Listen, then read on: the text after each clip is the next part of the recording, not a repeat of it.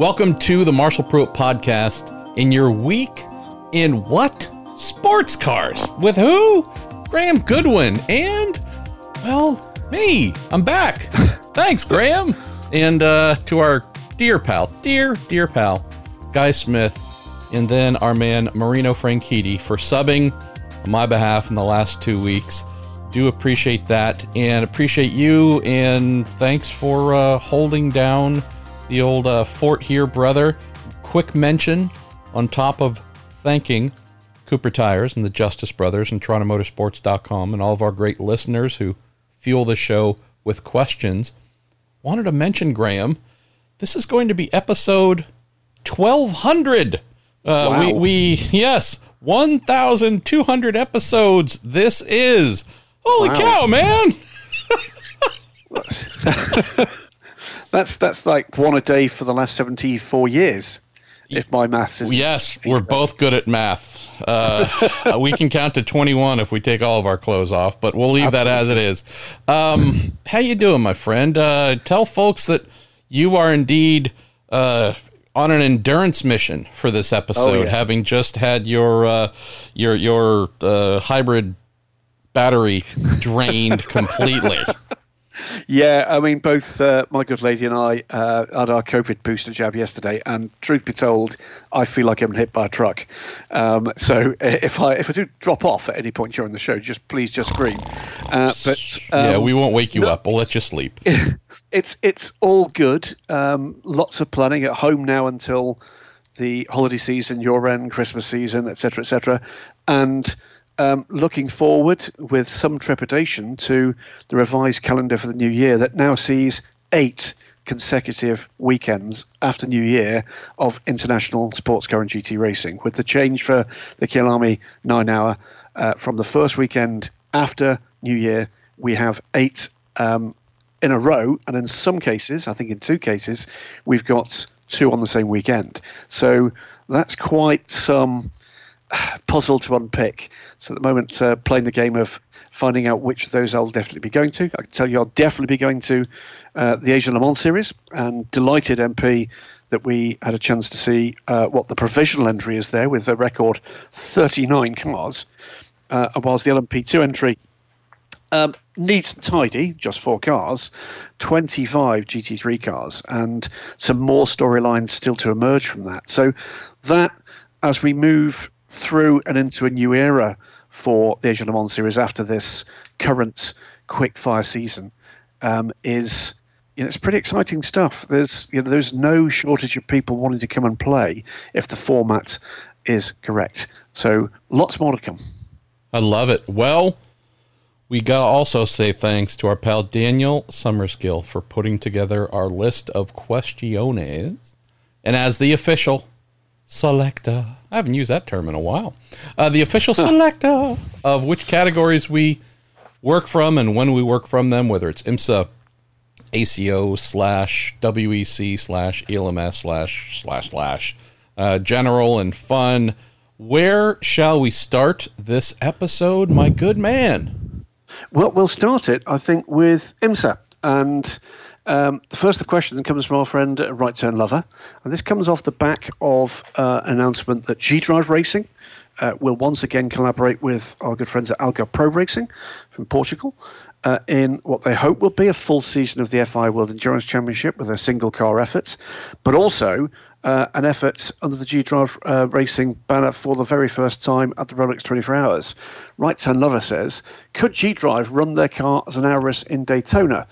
As far as he recalls, IMSA allows only brands sold in the USA at a hefty fee, but does that apply to LMP2 as well? There's not that many Orica road cars. I'm going to dive in with this one, MP. Yeah, because I was going to say the logical first question is, are they competing currently with the vehicle as an Auris? Well, I don't think they were at the end of the season, is the straight answer. I think if you have a look at some of the close-up shots of the cars at the end of the 2021 European Le Mans Series season, I don't think the Auris badge was there. They might, by the way, still run with some branding, but not with the car homologated that way. I have to say, I would expect that it's going to be an Oreca, at least for Rolex, and I wouldn't be at all surprised if the Aris brand on the Oreca 07, in the same way as we've had the Alpine, did not reappear in 2022. Can't confirm that at the moment, but I'm not at the moment expecting that we're going to see the Aris for Daytona at the very least. That's that one. Andrew Baxter says, now the season's over, we know the officially confirmed mainstream manufacturer production requirements for IMSA. Do we think the threatened legal action will materialise from Scuderia, Cameron Glickenhaus? He says, or is it all bluster?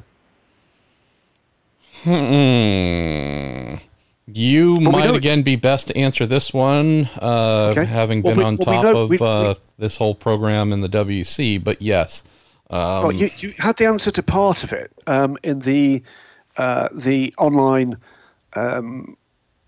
conference. The Racer EPAR Trade Race Industry Week 2021 with WEC President Frederic Lequien. Indeed, and Fred did say there, confirmed what we've heard elsewhere, which is that Jim Glickenhaus has confirmed a full season WEC entry with a single car. Whether or not that means we'll see a second SCG 007 at some races, we don't know. But certainly we do know that it's coming back. That means one of the things that's been up in the air is whether or not the car would actually arrive at Sebring.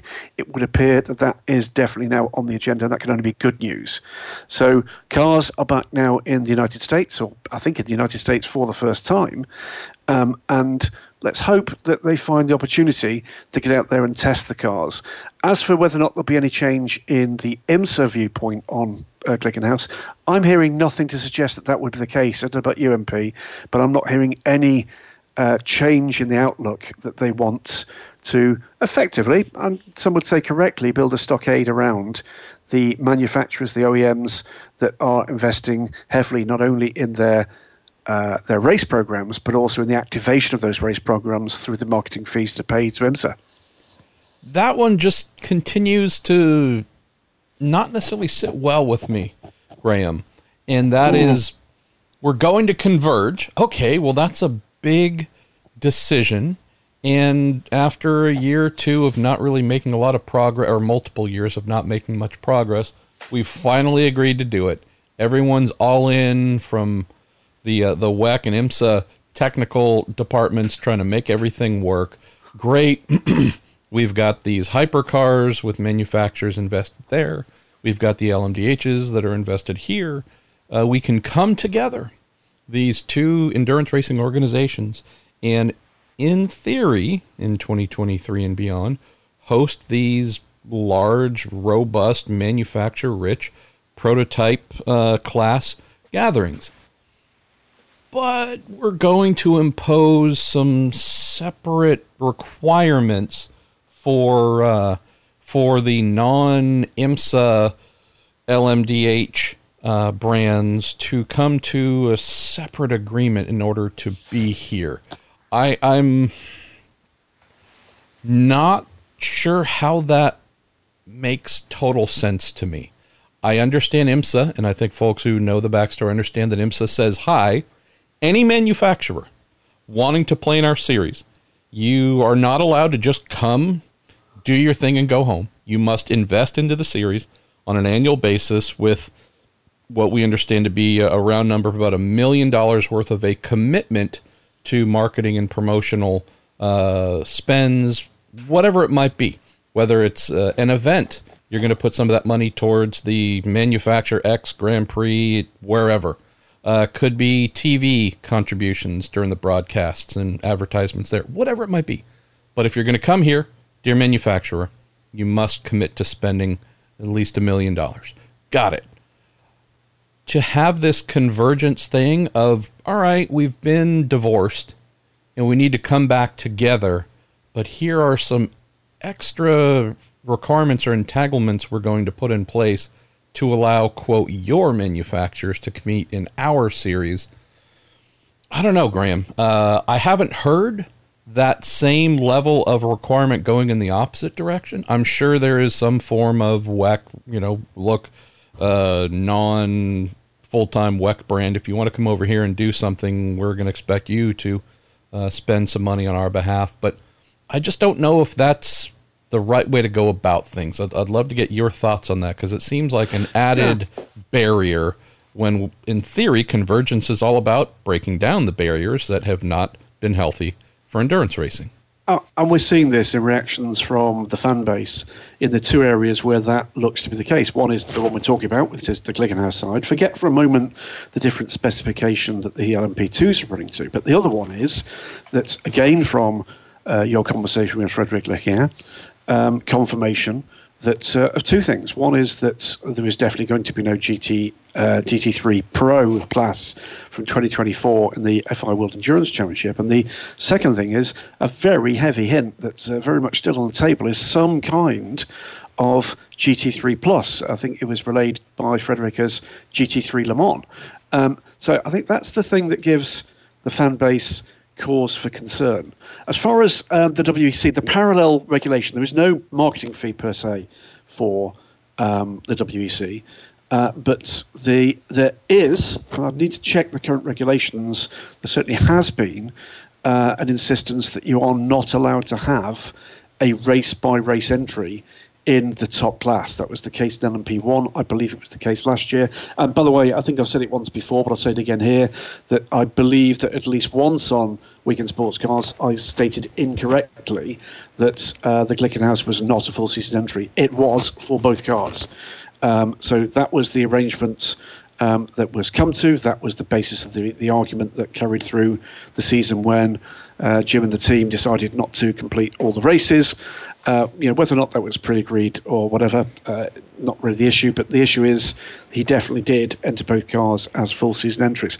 So I think it's an odd part of the debate. In some ways, the standardization of sports car racing tends to be seen as a negative. In this case, with the parallels for the class structures across IMSA's WeatherTech Sports Car Championship and the FIWEC, this is an area where I sense a kind of growing movement amongst the opinions of the fans that they want to see full, complete convergence. That if you are able to race at the Rolex 24 Hours of Daytona, that you can bring that car and race at the 24 Hours of Le Mans in that same season. I think that's an area where that one I think is going to run and run. But pretty clearly, and again, part of that half an hour interview, still online, by the way, and I do urge people who are interested in this kind of level of detail to have a listen to the questions from Marshall and the answers that Frederic was giving, because there's a lot of, how can you put it, housekeeping covered in that half hour that it's pretty clear to me there are still some things on the table that we might have presumed were done some months ago. 10-4. What are we on to next, my friend? Next one is going to be, it is Eduardo Chow, first-time questioner. Hello, Eduardo. Where are all the GTD Pro announcements at IMSA? Only 3 full-season cars announced so far. Is it time to panic? He said he would love to see the Grello car, that's the Montai Porsche, racing against other pro cars. Will this be the Porsche entry? Do we expect Montai in IMSA's WeatherTech Sports Car Championship? I think not. Wow. That's a deep dive and ask and all kinds of things. So I love that. No. I mean, no. Yeah, that'd be really cool.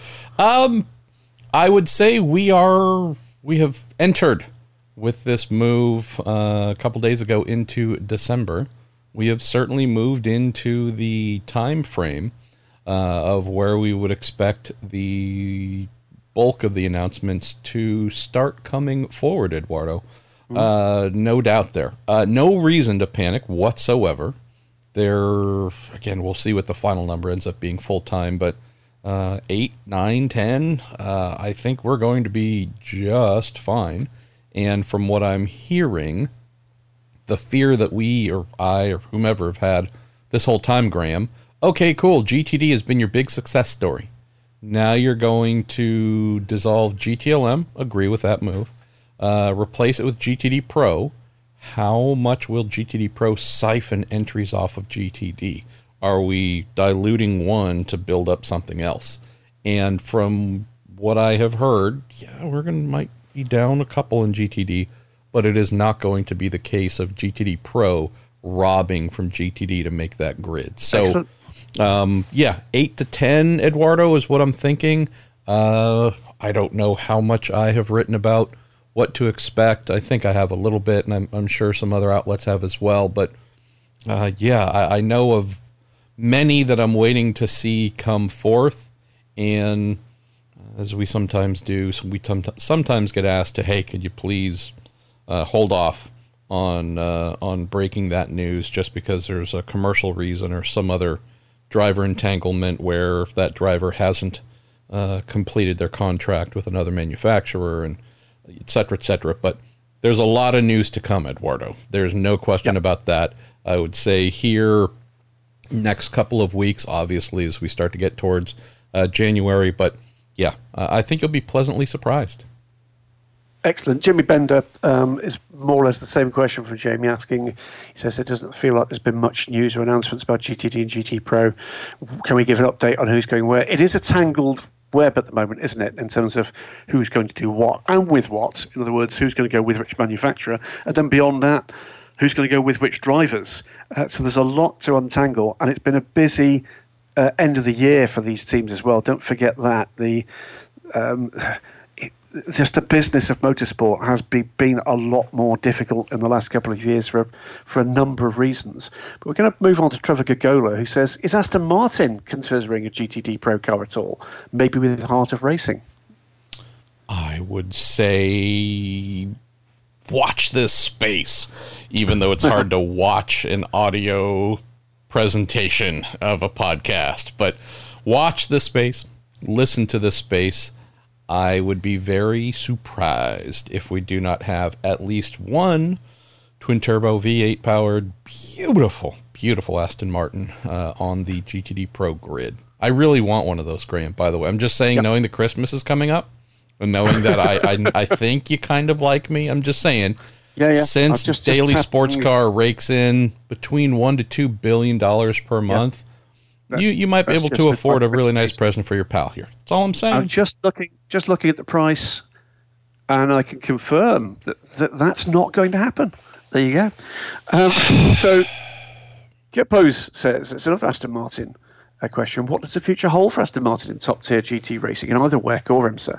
They have factory drivers, no factory program at the moment, with Lawrence Stroll, the new man at the helm of Aston Martin, seemingly only focused on F1. Will it be only customer racing? I'll defer to that one. I'll defer to you on that one, Graham, because, again, we obviously are grateful and thankful to the Heart of Racing in their Aston Martin alignment here. If I'm talking, again, top tier, at least for what we have in the U.S., but that's a relatively minor compared to what we have in the WEC regarding Aston Martin. Indeed, Rob. I'm certainly expecting multiple GTM cars in the WEC. And, again, watch this space for what's going to come up. There might be a couple of surprises. Certainly there has been an attempt to see whether or not the market will support the prospect of a GTE Pro car in the final year of the class in the WEC. That would require a buyer to step up for to buy the car at a level that would allow the car to be campaigned across, albeit a constrained World Championship. And that, by the way, is a seven-figure euro sum.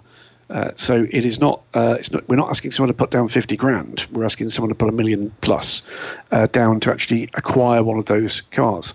So the answer on GTE Pro, I think, is up in the air. I think as we hear other plans coming together, it gets less and less likely. We are going to have already confirmed 5 GTE Pro cars for the full season, with the announcement that Solo Corvette will join the factory-run Porsches and the AF Corsa factory-blessed Ferraris. So GTE Pro, I think, is looking pretty good in terms of a final blitz if the balance performance can be as good as it was for the vast majority of last season. But certainly, if you're a lover of Aston Martins, there will be no shortage on the grid. Whether or not we see a pro car, I think, is up for grabs. I'm hearing, again, that a number of the current factory drivers for Aston Martin are going to be retained into 2022. If I had to kind of guide towards what they might be looking at, I think had we not had an ongoing impact from COVID-19. We might have seen the program happen this year, 2021. But I think we might see a bit of a concerted effort at the Nürburgring 24 Hours from Aston Martin with a customer partner team. And we'll wait and see whether or not that emerges as the days and the weeks tick by towards the start of the 2022 season. Right. Daniel Summerskill spotted something. One or two people did. Will United Autosports need to change their proposed driver lineup for the IMSA Michelin Endurance Challenge? As at present, the announced combination of Guy Smith, Phil Hansen and Jim Maguire would not be eligible. That's two golds in the lineup, or they're hoping no one at IMSA notices. I think the answer is there was a bit of a miscue somewhere.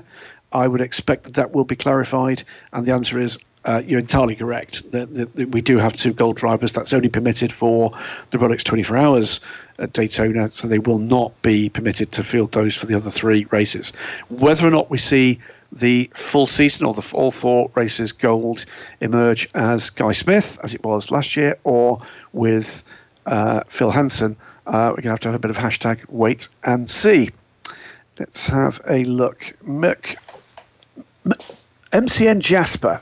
Not Merckton Jasper, with the Kyalami 9 hours being postponed with the emergence of the Omicron variant of COVID-19.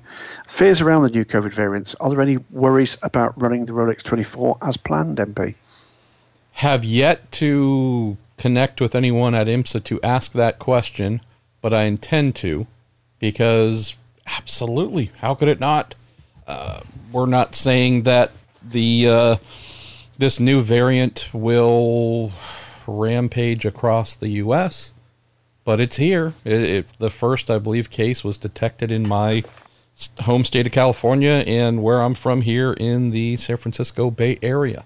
So knowing what Japan just locked down all travel, inbound travel, period, stopped it, not what I read that they said if you already have an existing travel booking, you're allowed in, but no new bookings, so we're shutting down altogether.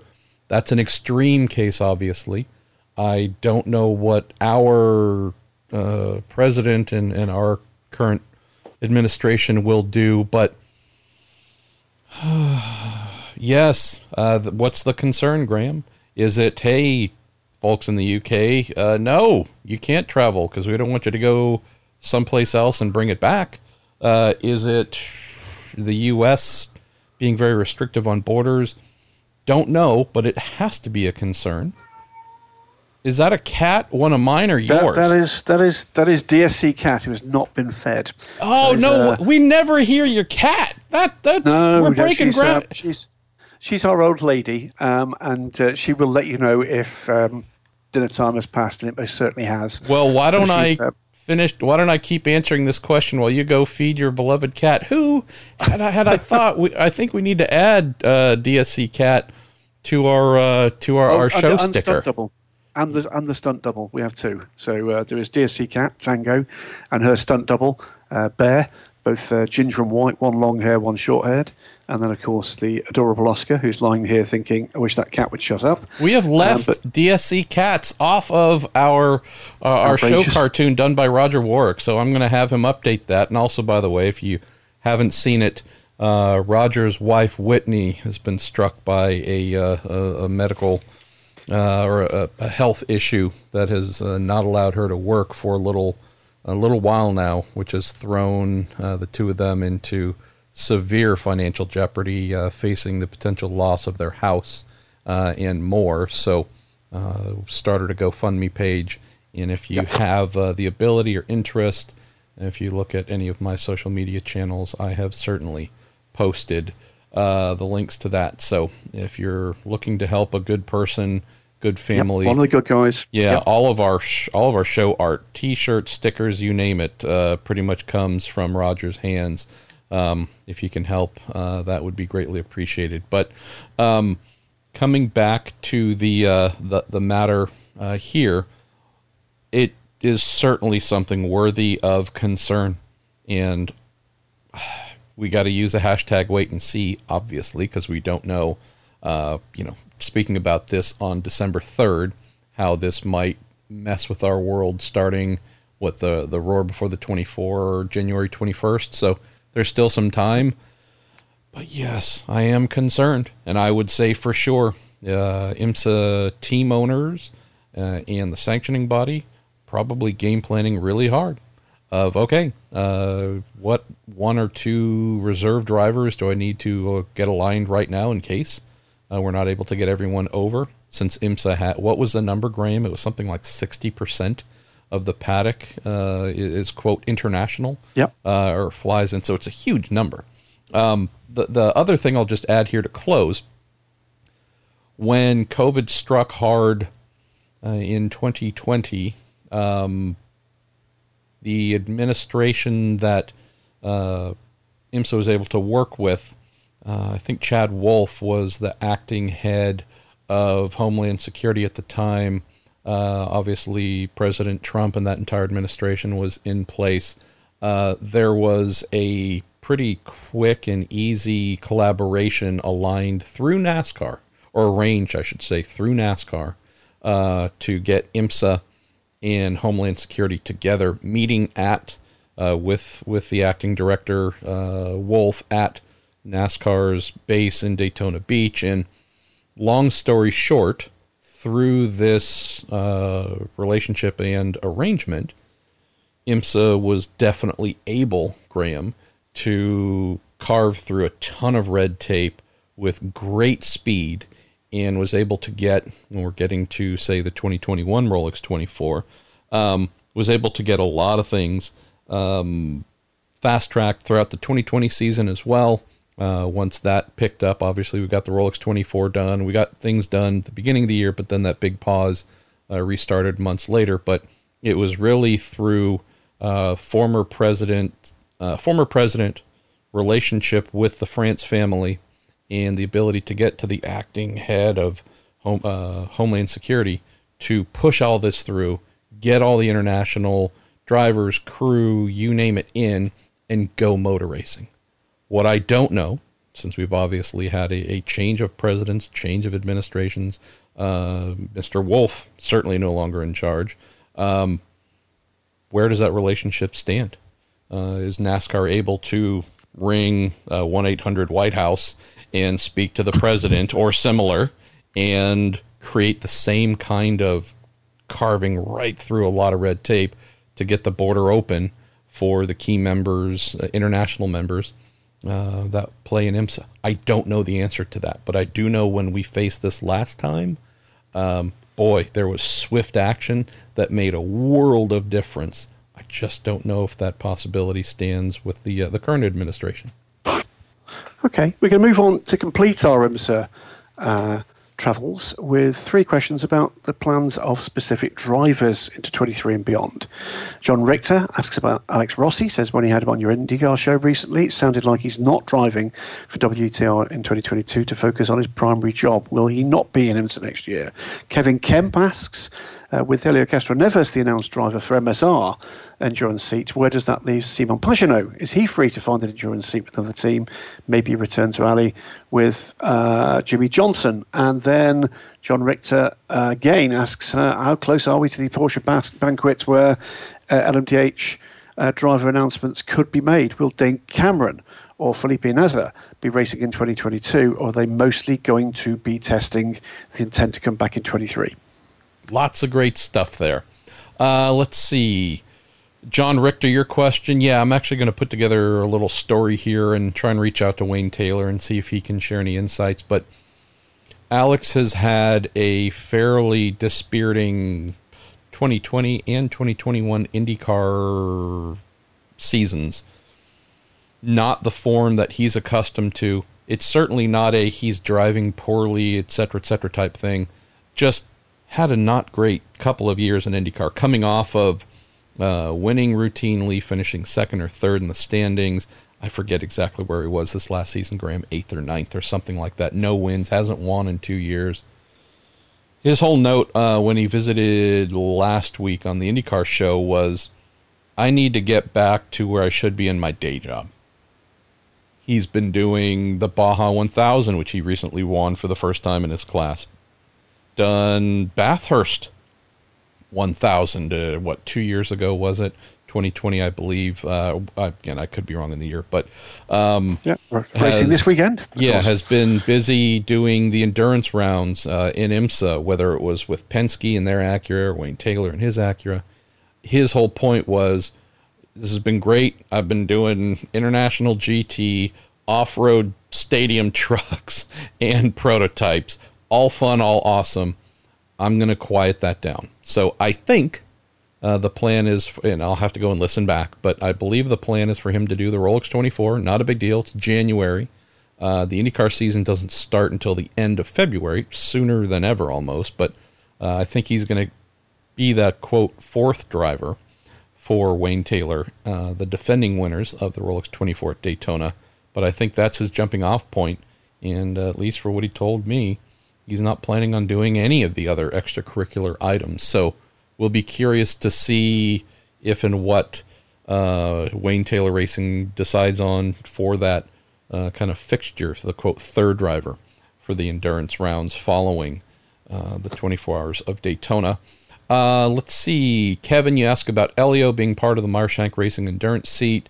I was not able to ask Shank the question about Pagenaud, having seen your question come through during the interview that we just completed this morning, but I will reach out and ask. Was a bit surprised that there wasn't just full confirmation of what of Pagenaud being part of that program, and nothing against Elio. Obviously, he's a phenomenal sports car driver, but I don't know how many would rate him above Pagenaud. So stay tuned on that.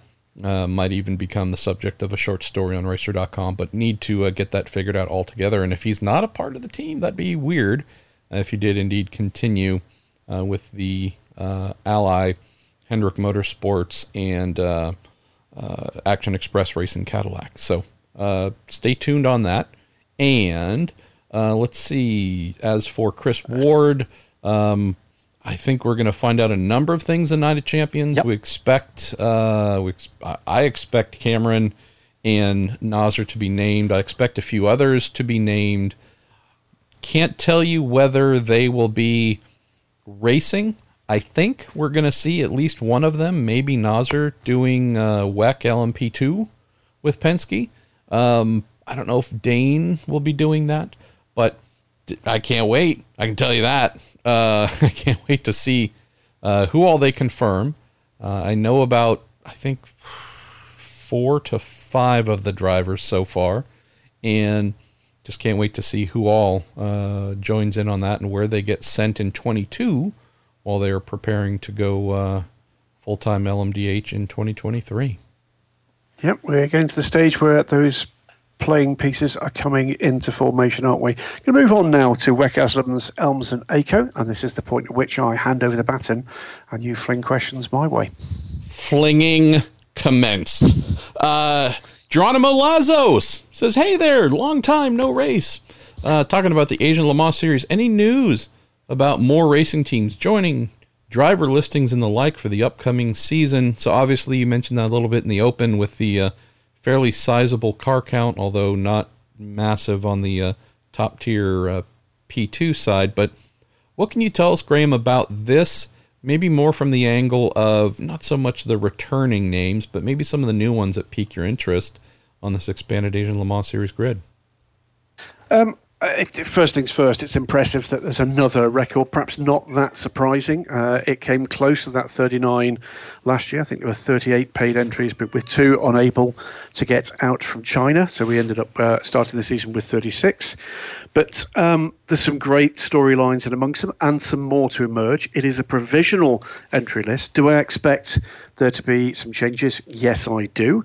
Might that see additional cars added? It could. I think as time pushes on with the issues for logistics, it's difficult. And as we said at the top of the show, with this packed endurance racing calendar at the start of the year, that's certainly pushed some teams away from taking the risk on the logistical front. So, for instance, anybody that follows the Asian Le Mans Series will note that we've got no Algarve Pro Racing efforts in the Asian Le Mans Series. They are double defending champions and clearly will not defend that championship.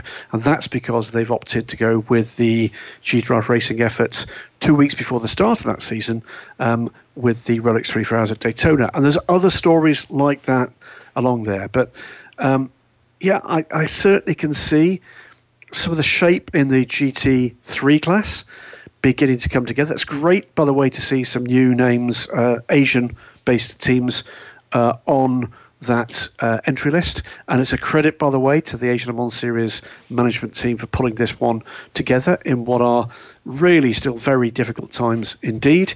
To remind you, this is the final year in the current arrangement where it will be run exclusively by Asian LMEM. There will be a joint effort for the next season, 22-23, with SRO, with a joint running order, or rather a finishing order, which for the GT3 class will attract the Auto Invitation next year. Also asks about the reduction in the number of auto invitations. We've covered this a little bit on the Week in Sports Cars before, but it does warrant a bit of a kind of review. There will, by look of things at the moment, be 3 auto invitations, 1 for each class, 1 from LMP2, so it's anything up to 10 cars. There are 4 at the moment.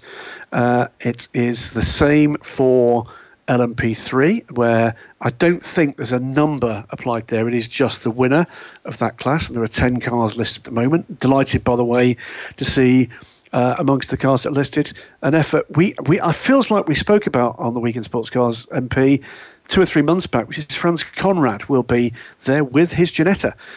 So there'll be the 3 chassis that we had last year. There'll be Duquesne, there'll be Ligier, and there will be the Ginetta, and then a mixed bag, 7 different makes represented in GT3.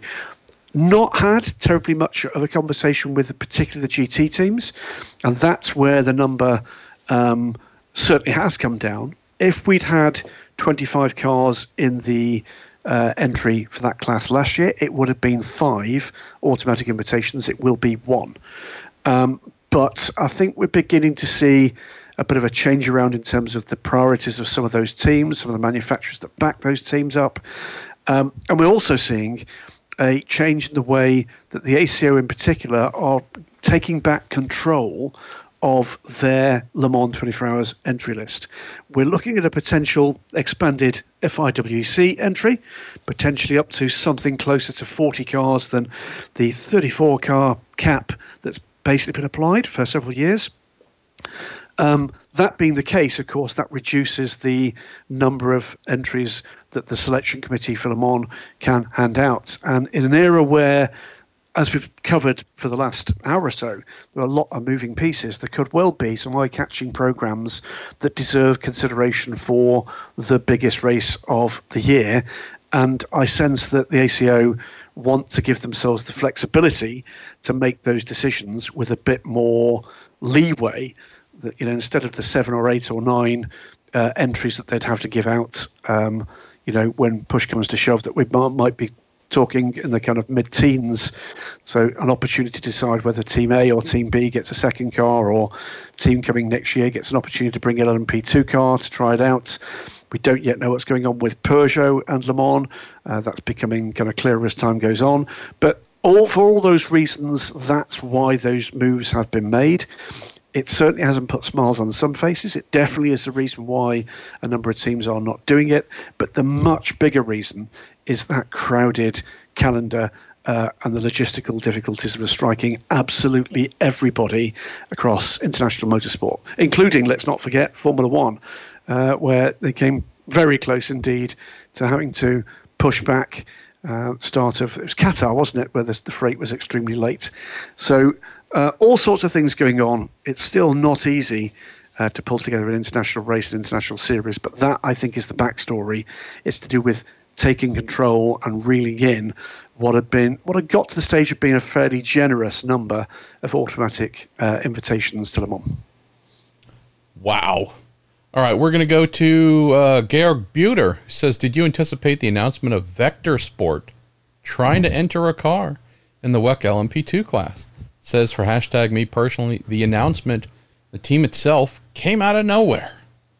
Okay, the answer is yes, I did. There was an indication something was going on, but the starting gun for this came with an advertisement for staff online for an LMP2 team based at Silverstone. So you do what you do in those circumstances. You pick up the phone to someone you know, and I did indeed pick up the phone to someone who has a prominent business on the Silverstone Technology Park and asked whether or not they were aware of anything going on. To which the answer was, what, you mean the team pushing an LMP2 Oreca past my workshop as I speak to you right now? So the answer is, yes, I knew.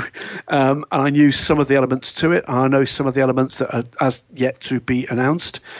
It is a bit of hashtag wait and see for them as to whether or not they're successful in getting an entry for the FIWC. Remember, the WC is an invitation championship. There is a selection committee for that too. And they are, against 34 cars, I think reasonably heavily oversubscribed, certainly potentially heavily oversubscribed. The general rule of thumb has been in previous years that the first priority is the top class of prototypes, in this case Hypercar, followed by GTE Pro. We know at the moment at least 5 of those, then LMP2, and then GTE AM. So on that basis, let me think, about a month ago, I was told that the expected number for WC was 11 or 12. I think the number of teams that are now asking for an opportunity to join that grid is 2 or 3 more than that. We've seen other teams announce their intention to go for it, including G-Drive and Algarve Pro, who are looking to do a deal to run a second car alongside ARC Bratislava in effectively a 2-car garage.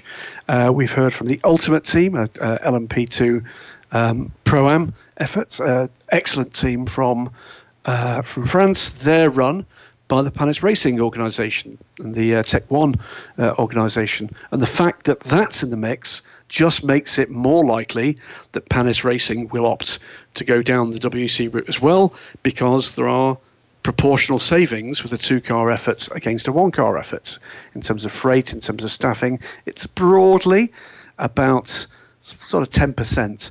So that's interesting. The other interesting thing, by the way, is that I don't think is going to be too much of a knock-on effect on the numbers for the European Le Mans Series, because we've got a number of new teams emerging there as well, including confirmed for the Asian Le Mans Series, but looking to add the European Le Mans Series to that. Nielsen Racing, the current Michelin Le Mans Cup champions, and others too. And that marketplace, MP, for drivers is pretty red hot at the moment. We've seen in the aftermath of the FIA driver rankings being published, which have thrown multiple spanners into multiple works. 2 or 3 of the bigger teams out testing multiple drivers, including the coming effort from Prema Power Team with Iron Lynx for the single car in both the LMS and WEC. And amongst the drivers that tested for them at Paul Ricard recently, Sophia Flörsch, Robert Kubica, Louis Delatraz, Juan Manuel Correa, and more. So there have been some of the names have been out there, but there were significantly more than that on the ground for that test.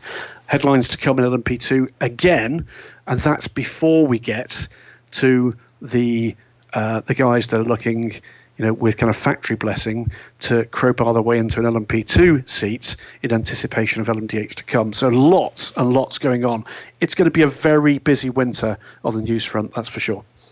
Okay, I'm going to take one while you go feed the cat, because I fear that you are going to get eaten if you don't feed the cat. So why don't you go feed the cat, and I'll take one here from Trevor Gagola, who says, I believe you've both at least attended one Super Sebring weekend. What is paddock access like? Because I know European races are generally more closed off, and American races, especially with IMSA, say, at Belle Isle, very open to ticket holders. Does a WC paddock open like the IMSA paddock, or is it more closed off? Can only speak to my last attendance there, which would have been 2019. I don't believe the event was held in 2020, so I think I'm safe on that. And I don't believe the WEC came across this year as well. So yeah, maybe this is the best I can give you here, Trevor. IMSA is indeed open. If you can get across the bridge, if you can get there, you can wander through and enjoy everything. As I recall, on the WEC side, little bit more choked off. There was maybe the main access point if you were walking through the IMSA paddock and got to the WEC paddock from that direction, where they had the big archway that they do, the little mobile archway that they do, introducing you to their paddock. And I think I do recall a couple of security-ish looking people there casting somewhat strong eyes at folks. There's one or two access points coming off the main road within the paddock, feeding into the paddock, I should say, but just kind of the main throughfare way that you can drive through. And I seem to recall there might have been one or 2 points there where I don't know if they were heavily guarded. So I can just say that having been through the WEC paddock maybe 4 or 5 times during the weekend, I saw some fans, but a very limited number. So I don't want to state for fact that it was more closed off, meaning that there were actually folks keeping the average fan out. I don't know if there was some sort of super pass to get in, or if it was just far enough away from where most fans tend to congregate in the paddock that maybe they didn't venture down that far. So I'm not sure. I can't speak to the exact reason why, but I will say that it wasn't as wide and expansive as the IMSA paddock, which makes it a lot easier for fans to walk up and down and just, load and fill that place. It was a little bit more cramped. So might be a few factors here. I don't have the exact answer why. I do recall seeing fans, and I know that they were there for sure, but it wasn't by any means loaded like we normally see the IMSA paddock, Trevor. So if and when Graham has finished feeding the cat, and he might be able to answer here, maybe he knows whether that was truly a access badge only kind of thing or not, but at least for what I recall, light subscription. And I did have a little mental note at that point in time, Trevor, of why. So you've asked a great question. Is Graham able to answer? Is he back, or did the cat eat him? I'm literally just back, but didn't hear the question. Do you recall whether the WEC paddock was open, truly open to any and all fans, or if it was limited to specific credentials or passes or whatnot? Because as I was mentioning in responding to Trevor's question, I do recall seeing fans there, but it was a very limited amount, which made me wonder then, like, ooh, is this kind of restricted compared to the IMSA paddock, which is seemingly come one, come all? The answer is we've had a closed paddock to anybody other than credentialed staff since the start of COVID-19, so that has not changed. In the 2020 or the 2021 season, that included the Le Mans 24 Hours, and indeed the 2020 Le Mans 24 Hours, it included the vast majority of media were not allowed into the paddock. There was we're going back here to 2019, the last Super Sebring and the WEC paddock pre-COVID. So do you recall what that might have been? No, absolutely open. That one completely open. Interesting. Yeah, I just, in the 4 or 5 times that I was in the paddock there, I was just always surprised by the relatively small number of fans. So I wondered if there was some sort of super access badge that folks had to have, or they just didn't know it was there. Absolutely not. In fact, at the end of the race, I've done in WEC history, I've done the podium celebrations, hosted those twice. Once was the championship winning year for Andre Lotterer, Marcel Fesler and Benoit Treluet at Shanghai when the flags fell off the poles. And the other one was Sebring, where you might recall, MP, it absolutely threw it down with rain at the conclusion of the race. But we had a very sizable number of fans for that paddock-based podium ceremony. So the answer is no, and I would expect that, subject to kind of COVID ebbing away as a concern, that is certainly the direction they would like to get back to sooner rather than later. It's fair to say they are being significantly more, how could we put this? I don't want to say cautious, because cautious sounds like it's a hit on IMSA, which it's not meant to be, but significantly less liberal in their attitude to getting back to normality. We certainly have had fans trackside at a number of races at the end of 2021 for the very first time. That was great to see. In the case of Portimao, the LMS, the necessity there was that some areas of the outer paddock were available to fans effectively to walk through from the outside of the track to the inside. So, but generally speaking, it's been closed, and I've not caught up. And I think, to be honest with you, they're not expecting there to be clarity yet about when that might come back. They'll take everything on its own merits. Let's face it, I mean, this point last week, we were expecting a goodly proportion of the international GT3 community to be racing in South Africa this weekend. Life is changing very quickly right now. No doubt. Let's see. Why don't we get to one or two more? Well, actually, we don't have that many above the red line of death. Gregorish Piotrowicz says, hello, guys. Next week, we expect some maybe major announcements from Ligier. Want to crack into this a little bit more, Graham? Yeah. I mean, this is a teaser picture that's been issued by Ligier of a new car that they will be revealing, I think, on Tuesday of next week. I've been asked the question a number of times on social media. Do I know what it is? Yes, I absolutely know what it is. Should people be excited by it? If you like really fast cars around a track, the answer is yes, you should get excited by it.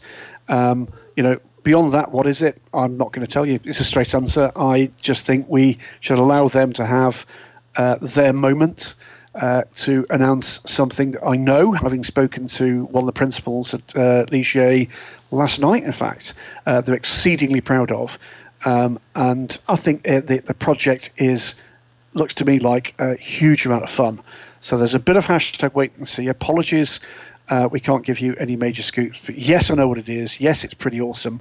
And yes, I think fans will like what they see. It's a golf cart. It's a Ligier golf cart. It's going to be the most amazing thing ever. Chris Mock says, will Alan McNish, once he is done working at the North Pole for Santa, making all the toys for all the good children, will Alan McNish still be a regular on the WC commentary team in 2022 and beyond? If not, any idea who might be a good fit for that role? Well, I can tell you that the decisions are not done yet. So I don't know whether or not I'm going to be back. Martin Haven doesn't know whether or not he's going to be back. And to a degree, you would expect that what would drive Alan's ability or willingness to be back would be how the Audi LMDH program comes together. My belief is that we will see him for a very significant chunk of the season, all other things being equal. But that is a combination of his choice and WEC's choice. So I don't know exactly what the score is going to be. This, by the way, is for the international feed comms, which you'll get on the WEC app. Yet another matter, by the way, that you skillfully leverage something out of Fred Leclerc, that there's a new app on the way, something I didn't know. I think, to be fair as well, on behalf of the paying customers, not before time, but we don't yet know just exactly what the show is going to be, what changes there will be. I can tell you that they are moving forward with some ambition.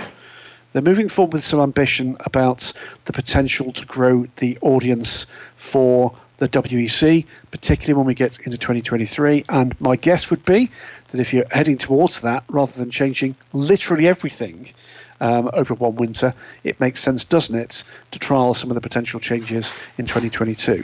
So the reality at the moment is we don't know what the shape of that coverage is going to be. I would anticipate not massive changes for the coming season. I hope to be back doing it. I absolutely love my time at the microphone for the WEC, and I think we've got a cracking team. Both the WEC and, by the way, under a completely separate contract for the Le Mans 24 Hours as well. And I think you'll be seeing some familiar faces across all of that into and through 2023, and then maybe some changes as we start to get into a brand new era. Not enough conversation about Bentley blowers.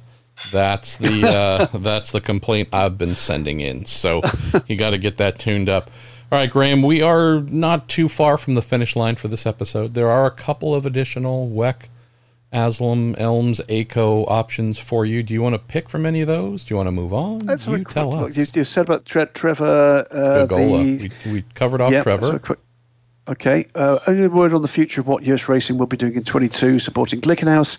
More importantly, 2023, LMDH with Audi. Definitely is LMDH with Audi, or going full circle and back to US Porsche for possible last hurrah. I think what you need to get your heads around here is it's a very different Yost than it was back in the glory days of Audi. There are still familiar faces, familiar names, but it's a very different package. It was even into the days where they were supporting the Mazda effort in IMSA racing, and that continues into this year. I'm hearing nothing to indicate that there'll be a change for the Scuderia Cameron Glickenhaus effort, so my expectation at the moment is it will carry on with that effort. They clearly did a very good job indeed at the Le Mans 24 Hours, but in terms of what their future plans are, there's been all sorts of things that could have happened, including a switch to GT racing a couple of years ago that didn't happen, but I think we're going to see numbers of very well-established teams doing things you might not have expected them to do. Well, the other ones, Phoenix Racing, look to be on the verge of potentially pushing for P2 and LMDH. In fact, what they're going to be doing at the end of this year is effectively shuttering the team and reopening as a much smaller organisation. Their ability to support their customer efforts is rather hampered by still having on board too many individuals, if you like, that are appropriate for the factory level programs that they currently don't have. They don't have DTM, of course. They don't have some of the GT efforts they had in the past. And there's more besides that. I think we're going to see some teams stepping out from the shadows and being significant players. I think we're going to see others just consolidating and making their plans work. It's, I hope, the final mention in this show of COVID-19. Do not underestimate the impact that just getting people and cars to the races has had on a very large proportion of people in motorsport, not just endurance racing, but motorsport in general. It has been extremely expensive. It has been very taxing for people mentally. And right now, people, I guess, need what they're not going to get, which is a little bit of quiet time. And what they don't need is 8 consecutive weekends of endurance racing straight after the Christmas break. So watch this space in terms of Yost. I expect them to be back with Glickenhaus. I expect we're going to hear and see some very significant plans, very significant names on both sides of the Atlantic, whether or not they're going to be linked in with GT, with Prototype, in some cases potentially with both, or whether or not we're going to see people taking a bit of a step back to consolidation through the next couple of years. Where do we go, brother? Let's have a look at Gregor, who asked about Valentino Rossi's options outside Estoril in the ACO ladder. Could we see him at the same track with Jorge Lorenzo? Don't know about the last bit, but there's a very interesting interview with Valentino Rossi at his final race weekend in MotoGP at COTA, where he, to my mind, very surprisingly name-checked, very bluntly, IMSA and in particular Rolex 24 Hours. You've got to say, on the basis of what was said and how it was said, looks to me like he's got plans to come and do the Rolex 24 MP. Beyond that, lots of people are pushing hard to get Valentino Rossi as the draw that we know he will be. Announced today, he will be back for a third time in a GT3 Ferrari at the Gulf 12 Hours. Definitely, there's the options GT World Challenge, WC, and/or the European Le Mans Series. And, as we said again on Twisk, that we know that Porsche have had a bit of a punt at trying to get the world's most famous Italian into their car for what comes this coming season. It's odd, isn't it, that when we're talking here about effectively a gentleman driver is one of the most anticipated signatures in the paddock right now, simply because he's just all kinds of awesome. And I think we might have to be a little patient, bluntly, if it's Porsche, but I think we'll hear at the Night of Champions. I'm hearing that's less likely now. But Porsche already have Michael Fassbender stepping up for Le Mans in the coming year, and we don't yet know whether or not that's going to be with a full WC program. The final episode, by the way, of the Michael Fassbender Road to Le Mans documentary was launched today, the end of the third season. That's and by the way, I know we've had a couple of questions in the last couple of years about Michael and his racing. Why are Porsche doing it? What's the advantage here? There's a very simple answer.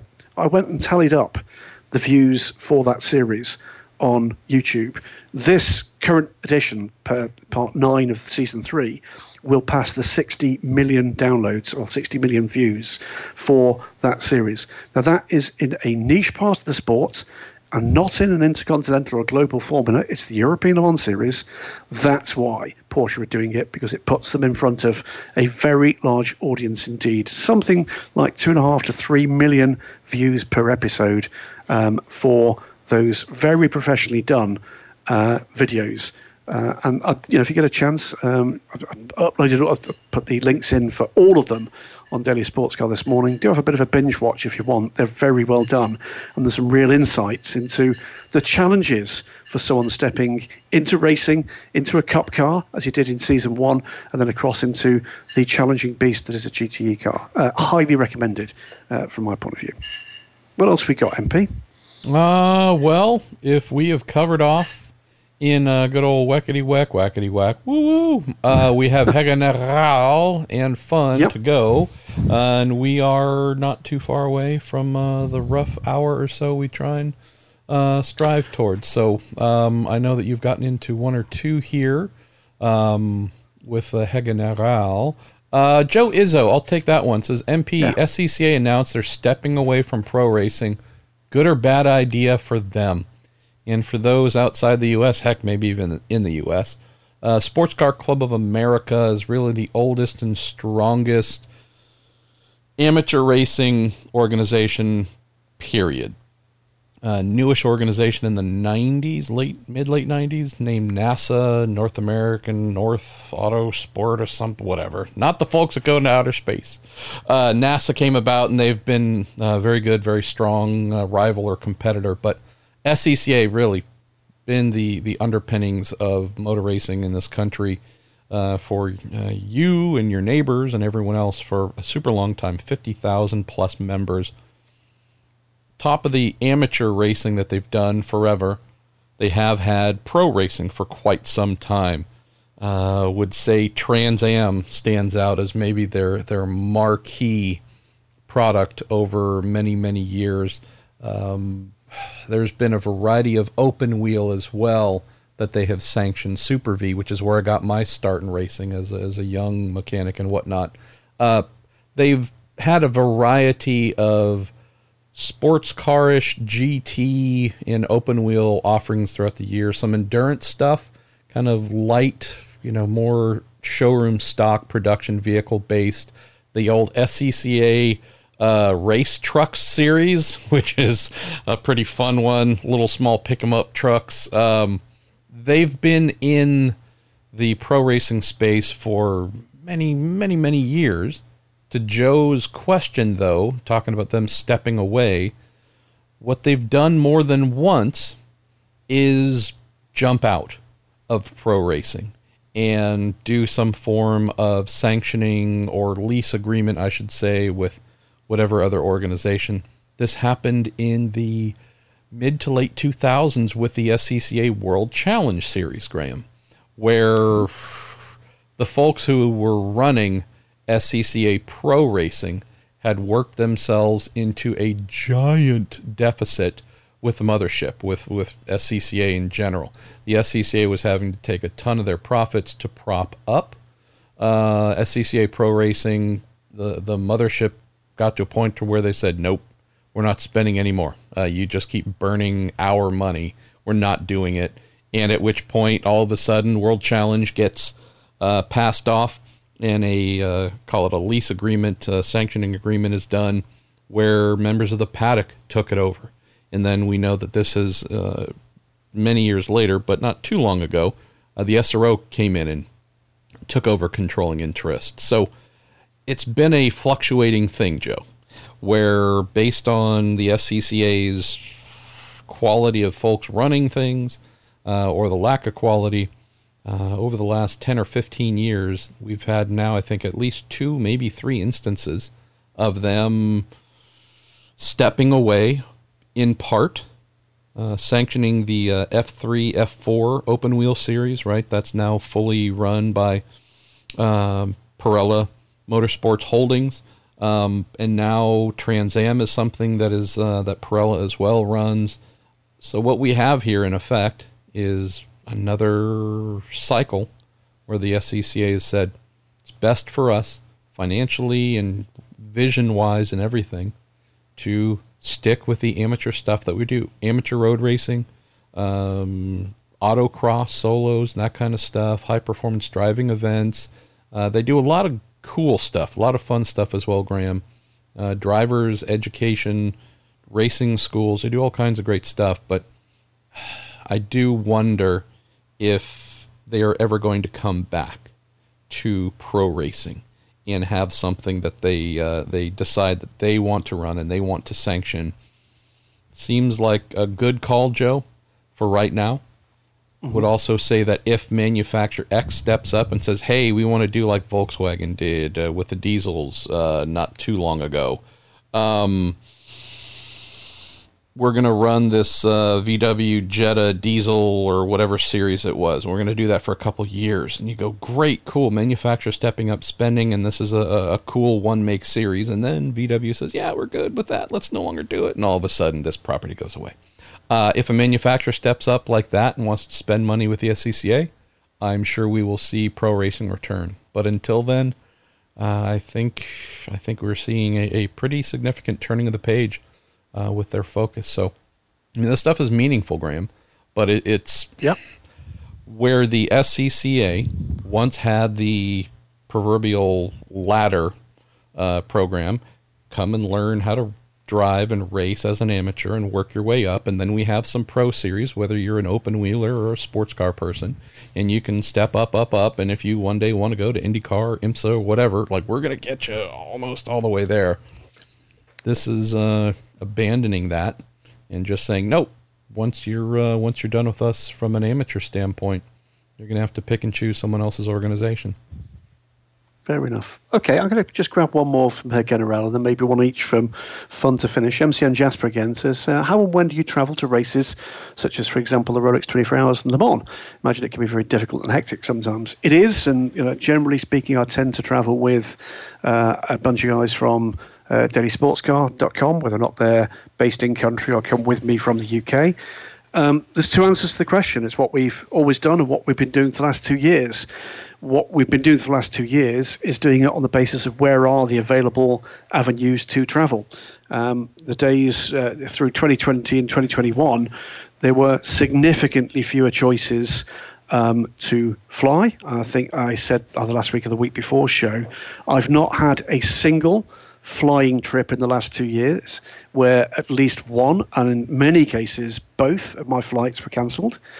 And when I say cancelled, I don't mean chuck back an hour, I mean days. So that's been a key part of it. I generally tend, for an intercontinental race, to try to arrive and give myself a bit of downtime so I can get to the track rested. When you're going to Japan or the States, it's a significant flight from the UK.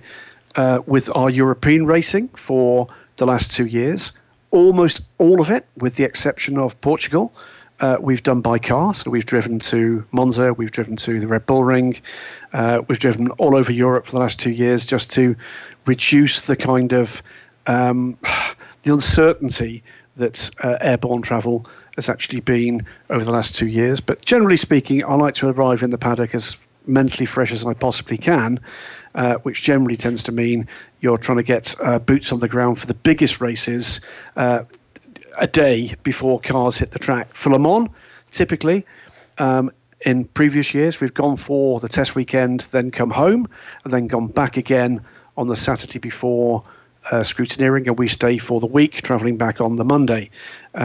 In the last 2 years, that's been effectively just race week with, of course, the test day bolted on at the top end of that. So basically, it's a very simple rule, which is why we're there, we need to be adding value from being at those races. There's lots of things you can do from distance, but some things you cannot. So if you're going to put in the time and the not inconsiderable monetary investment in going to these races, particularly intercontinentally, you've got to be sure that you're going to be adding value by being there. So you don't get on the bus, if you like, unless you've got a contribution to make. Yeah, it's an interesting one, Mick and Jasper. I've been thinking about this quite a bit of late, because although I traveled to a couple of events towards the end of this last season, they were all on the West Coast, not far from home. Drove to one of them as well, but flights are pretty much the norm for me. And knowing that we are still in the midst of this cancer fight and physical therapy multiple times a week to overcome my wife's some of the mobility issues that she's been dealing with, I am just having to think, and I don't have answers to all this, but I'm having to game plan some of the stuff, because the travel for motor racing, which was once the priority for me and us with what I had to do or what I do for a living, while it's still super important and I still need to do it so we can cover the bills and whatnot, I'm having to think about what changes will be coming to my travel routine. What significant changes will I have to make compared to a fairly well-defined system I've had for many, many years now. So instead of, for example, Rolex 24, which I hope to attend for the first time in a couple of years, normally I'd be flying out Tuesday. I know that we've moved the Roar up to the previous weekend. So, years ago, prior to cancer, would I have flown out for the Roar and stayed for 2 consecutive weekends from the Roar through the race? Probably. For what's coming, if I'm able to go, or at least in previous years when the Roar was earlier in the month, I'd go out for the Roar, come home, then fly out race week on a Tuesday, even though we aren't on track until Thursday, but that gives me all day Wednesday to be in the paddock, take photos, talk to people, do videos and stories and whatever. I can guarantee you that if I am able to go to the Rolex 24 here, Graham, at the end of January, I will not be flying out before Wednesday, guaranteed. Last flight possible, and red eye zombie Thursday morning. And compared to the normal plan, which is whatever the checkered flag time ends up being on a Sunday, 3 o'clock, 2 o'clock, 4 o'clock, whatever, the plan's always been stay, write all the race reports and sidebars and you name it. Normally get out of there at 7 p.m., 8 p.m., drive to Orlando, stay at a hotel at the airport or nearby, and then catch a flight in the morning, somewhat early in the morning, but at least have that night to sleep a little bit. Brother, we have a fixed physical therapy time every Monday at 1 p.m. in California. And I don't care what it is, and I don't care who else needs to do it. I will be flying home Sunday night, because even though I'm going to be a zombie, getting home Sunday night to be there for the real priority, that's the thing. We have physical therapy fixed time on Thursdays as well. For many events, fly out on a Thursday because they're often Friday through Sunday. If I can, I will, and go out on that red eye. But if not, I don't know what to tell you other than I'll see you Friday as soon as I can get there. But if I'm going across the country, I might need someone else to cover Friday's reporting remotely until I can get there at whatever point Friday, and probably not see the track until Saturday. So I don't mean any of this to sound flippant. I'm just saying that the question being asked is normally, it's real life. Well, just normally I have all this stuff down to a bit of a science from timing. Like, okay, my flight is at 12. We leave the house at this exact time. I know what traffic is like. I know how long it takes to get through TSA security. And there's almost no time to spare, but I've got it down to a pretty good science, so I'm almost never need to sit in a chair at a gate waiting for a plane. It's almost get through TSA, walk straight onto the plane, off you go. Time's been maximized. Now it's like, I have no idea. I have no idea when I'm leaving to get there, but I sure as heck know when I need to get back. So we'll see. It's going to be an interesting year. It is indeed. We'll finish off with, if you want to select one, I'll select one from James Counter. It says, our conversation about Valentino Rossi caught his imagination. Who's the star who's come into the paddock to race and have been the most loved by their competitors because they took interest in making friendships with their rivals? We've got two sorts of stars, haven't we? We've got the stars of motorsport, and we've got the stars that come in from other avenues of life, and we've had a number of both. I think for me, the one that came in and I think took it straight to his heart. It's his second time with top class sports car racing. It was Mark Webber in his time with Porsche, and it had its ups, it had its downs, it had its frustrations. He didn't manage to take a win at the Le Mans 24 Hours, but he's very proud of his contributions to that program and what it achieved in terms of World Championship wins and Le Mans wins for his teammates. But I thought Mark came and did it with absolutely the right spirit. Beyond that, with the, if you like, the stars outside of motorsport, I've not done much with Michael Fassbender. It's been extremely friendly when we have passed, going to the same kind of orbits. But generally speaking, I'm very aware of what that program is and the pressure that he is putting himself under, is being put under. So I've left him to get on with it. Patrick Dempsey, in his time with us in the WEC, his final season, rather oddly, I think every single flyaway we were on the same flights and we're in the same lounge and on the same bus out to a plane, etc. And he was a delight, wanted to know what the gossip was. I think he was filming Bridget Jones' Baby in London that year. And so obviously his day job was all encompassing. It got to the point where clearly through contract he'd agreed that he could get on the plane and go to Fuji or Shanghai, and he wanted to get back and embedded into that world, and did so in the kind of way you would hope that someone who's enthusiastic about it would do. So yeah, we've had both sides of the spectrum.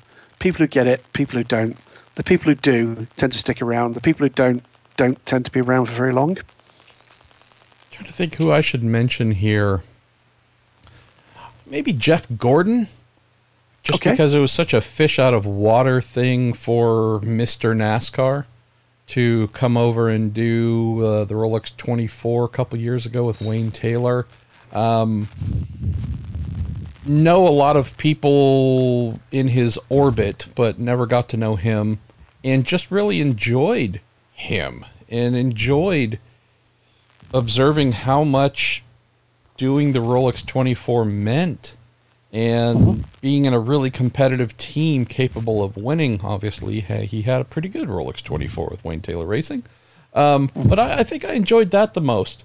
And in whatever amount of time he and I were able to spend, I would say it was very much the letting down of the guard.